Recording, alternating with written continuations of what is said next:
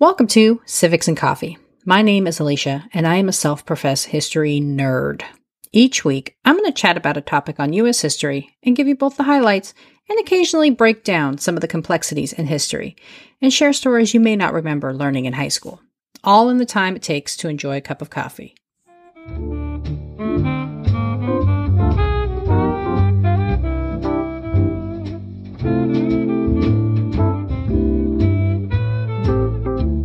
Hey everyone, welcome back. As of 2021, roughly 37% of medical doctors in the United States were women. Despite being roughly half the population, the medical profession is still dominated by men. Though figures are getting better with each year, I thought I would look at the first to break the gender mold. Elizabeth Blackwell became the first woman in America to receive a medical degree when she graduated at the top of her class in 1849. Facing massive resistance and challenging gender stereotypes, Blackwell carved a path for both herself and future generations of women. So this week, I'm diving into the history of Elizabeth Blackwell. Who was she? What made her pursue medicine? And what legacy did she leave behind? Grab your cup of coffee, peeps. Let's do this. Born in Bristol, England on February 2, 1821, Elizabeth Blackwell was one of 9 children. Her father, Samuel, was a Quaker and antagonistic of slavery, earning his living as a sugar refiner. The large family lived together on a compound of sorts, with 2 houses and a courtyard within close proximity to her father's office and sugar refinery. Writing about her memories of her birthplace later in her life, Blackwell described the area as, quote, delightfully free and open, end quote. As a young girl, she and her siblings would walk about the estate and into the surrounding areas, such as Lee Woods. In 1832, the Blackwells made the decision to emigrate to the United States. It is unclear the exact motivations prompting the move. However, part of the decision could have been influenced by the cholera epidemic sweeping through the UK at the time. Whatever the motivations, in August of 1832, Elizabeth, her siblings, and her parents boarded a ship and made sail for New York. While in New York, the Blackwells met abolitionist and newspaper publisher William Lloyd Garrison, and Elizabeth attended school. A few years after their arrival in the States, the family packed up stakes once again, moving to Cincinnati, Ohio in 1838. In her memoir, Blackwell describes the motivation to move came from a potential business opportunity. However, tragedy would soon strike her family as her father passed away from a, quote, bilious fever, end quote, just months after their arrival. Losing her father meant the loss of the primary breadwinner for the family, and the Blackwell women entered the workforce in the most common and socially acceptable jobs for women, teacher. Though it paid the bills and helped her family, Elizabeth found little joy in the work. Ever the dutiful daughter, Blackwell continued teaching until a sick friend made a comment that inspired her to aim higher. Her friend, a woman who was terminally ill, mentioned to Elizabeth how she felt her experience navigating her illness would have been better had her physician been a woman. Further, this friend told Blackwell she felt she had what it took to be successful in medicine. The idea of women practicing medicine in any formal way was a bit of a wild concept. While women had acted as midwives and nurses for centuries, they had been shut out from participating in the increasingly professionalized medical field. Medical schools in the United States had been around since the 18th century.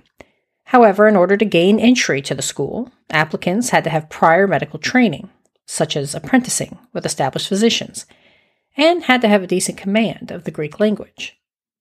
Given these requirements and the expectations of women during the period, many were unprepared to attend medical colleges. Blackwell faced several hurdles in her desire to become a physician. First, of course, she was a woman. Second, she did not have the money needed to attend school. Third, she lacked the requisite apprentice experience with established practitioners. And finally, her education at a female-focused academy meant her science and classical language skills were deficient. Nevertheless, Blackwell was determined to get into medical school. She found a teaching assignment that allowed her to board with established physicians, where she could study their medical textbooks and practice her Greek. Despite her preparations, several individuals felt that as a woman, Blackwell's desire to attend medical school were dead in the water. Friends and associates even suggested Elizabeth disguise herself as a man if she truly wanted to become a physician, as no quality medical school would admit a woman. Stubborn and unwilling to resort to tricks to get in, Blackwell sent off her applications. As expected, all of the well-known institutions soundly rejected her request. However, in a strange twist of fate, a small medical school in western New York sent word she had been accepted. Geneva Medical School, established in 1835, received Blackwell's application and was against her admittance. However, they felt they had no justifiable reason to reject her. For some unknown reason, the school decided to let the student body choose. They put her application forward, and the students, believing the request to be a practical joke, voted unanimously to admit Blackwell. In order to successfully graduate, students attending Geneva Medical School had to attend 2 16-week series of lectures, write a thesis, and take an oral exam. Blackwell wasn't admitted until several weeks into the first term, meaning she was already starting from behind. Despite her admittance, Blackwell wasn't entirely welcomed at her new school. Several professors insisted she sit separately from her male classmates, and at least one member of the college raised concerns about Blackwell attending an anatomy class, as the experience was considered inappropriate for a lady. For her part, Blackwell did her best to ignore the stares and charges of insanity. Instead, she focused on displaying her intellectual capabilities, working hard to be seen as a perfect student. Her plan worked, and Blackwell successfully completed her training, writing a thesis on typhus, and graduating at the top of her class in 1849. News of her accomplishment made international headlines, and while most reports were neutral, at least one article called the entire experience a farce and shared their feeling that Blackwell should be an exception and not the rule. Hoping to further her training, Blackwell went overseas to study in Paris and London. Upon her arrival, she was met with much the same discrimination and prejudice as she had in the States, with the medical facility in Paris relegating her to primarily midwifery duties. While in Europe, Blackwell studied women and children's diseases, hoping to leverage her training into a successful practice upon her return to the United States. However, once back in New York, Blackwell continued to be stymied in her efforts to practice medicine. She sought admittance to the city's dispensary, which was the 19th century equivalent of a clinic, only to find her request denied.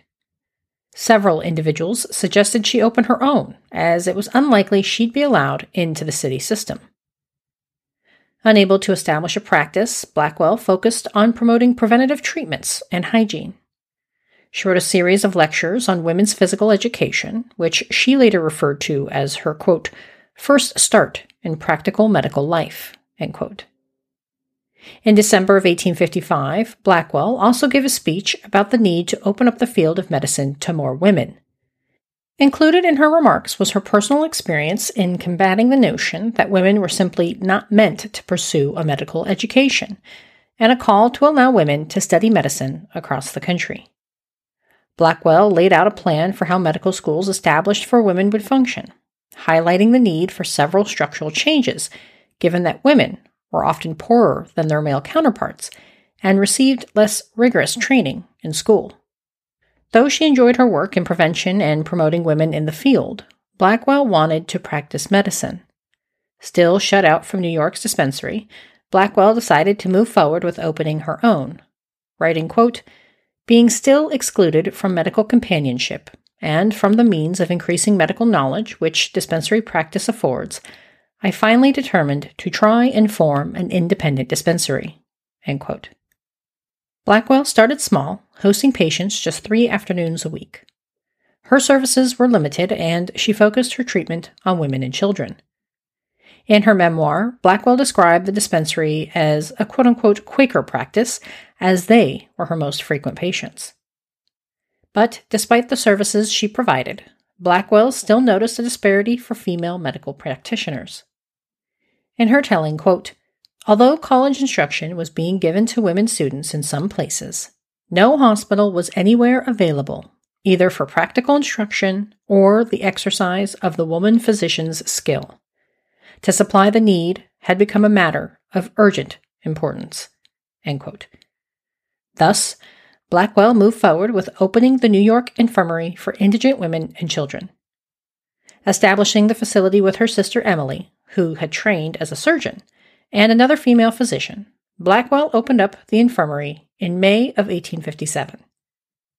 Completely run and managed by women, the infirmary was more akin to a true medical practice, with hospital beds and places for surgical patients. To give the institution an aura of legitimacy, Blackwell successfully convinced several male doctors to join a consulting board. Despite these efforts, the hospital still faced its fair share of criticism. Detractors claimed a hospital run by women would be unsuccessful, as their work, such as issuing death certificates, would not be recognized, and they would be unable to control their patients. Blackwell and her fellow female physicians got the last laugh. The infirmary was successful, and still exists today as the New York University Downtown Hospital. When the Civil War ripped the country apart, Blackwell focused her attention on training union nurses. Working in collaboration with fellow members of the Ladies Sanitary Aid Association, Blackwell helped coordinate a training program for nurses, only the best of which would be sent on to aid soldiers along the front. After the war, Blackwell turned her attention again to the medical education of women in New York. Given her own experience, Blackwell felt that women should not be relegated to separate medical schools, and that there were benefits for both men and women to have a co-ed educational experience. With this in mind, Blackwell attempted to convince local medical schools to accept women into their program if they were certified by her infirmary. However, her request went unanswered. Undeterred, Blackwell moved forward with establishing a medical college for women, opening the institution in 1868, where she served as the chair of hygiene. As the school was established through a charter from the infirmary, her sister also took on an educational position, acting as a professor of obstetrics and disease for women. Blackwell left the school in 1869 to take up residence in the country of her birth, leaving her sister Emily in charge. Dr. Blackwell remained in England for the rest of her life. She continued her medical career, setting up a practice in London. In 1871, she helped establish the National Health Society, which aimed to increase public health by sharing information. In line with Blackwell's earliest work in hygiene, the society helped by sharing cutting-edge research and information on the prevention of disease. Still committed to increasing the status of women within the field, the National Health Society also worked to promote more formal training for females. Retiring from medicine in 1880, Blackwell spent her remaining years championing causes she believed in and working on her memoir, which was published in 1895. She suffered a fall in 1907, which left her permanently disabled, and passed away 3 years later at the age of 89. Fearless, tenacious, and unwilling to compromise her beliefs, Dr. Elizabeth Blackwell challenged gender norms to become the first female physician in the United States. And though she was the first, Blackwell took concrete steps to ensure she would not be the last, spending her life creating opportunities for other women to follow in her footsteps. Her lifelong efforts contributed to hundreds of women obtaining medical training and opened countless doors. Her influence hasn't gone unnoticed. On the 100th anniversary of Blackwell's medical degree conferral, the American Medical Association set up an award in her honor. Called the Elizabeth Blackwell Medal, the award is presented annually to female physicians who make, quote, outstanding contributions to the cause of women in the field of medicine, end quote. Not a bad legacy for a woman from Bristol. Be sure to come back next week as I share the story of yet another medical pioneer. Thanks, peeps. I'll see you next week. Thanks for tuning in, and I hope you enjoyed this episode of Civics and Coffee. If you want to hear more small snippets from American history, be sure to subscribe wherever you get your podcasts. Thanks for joining me, and I look forward to our next cup of coffee together.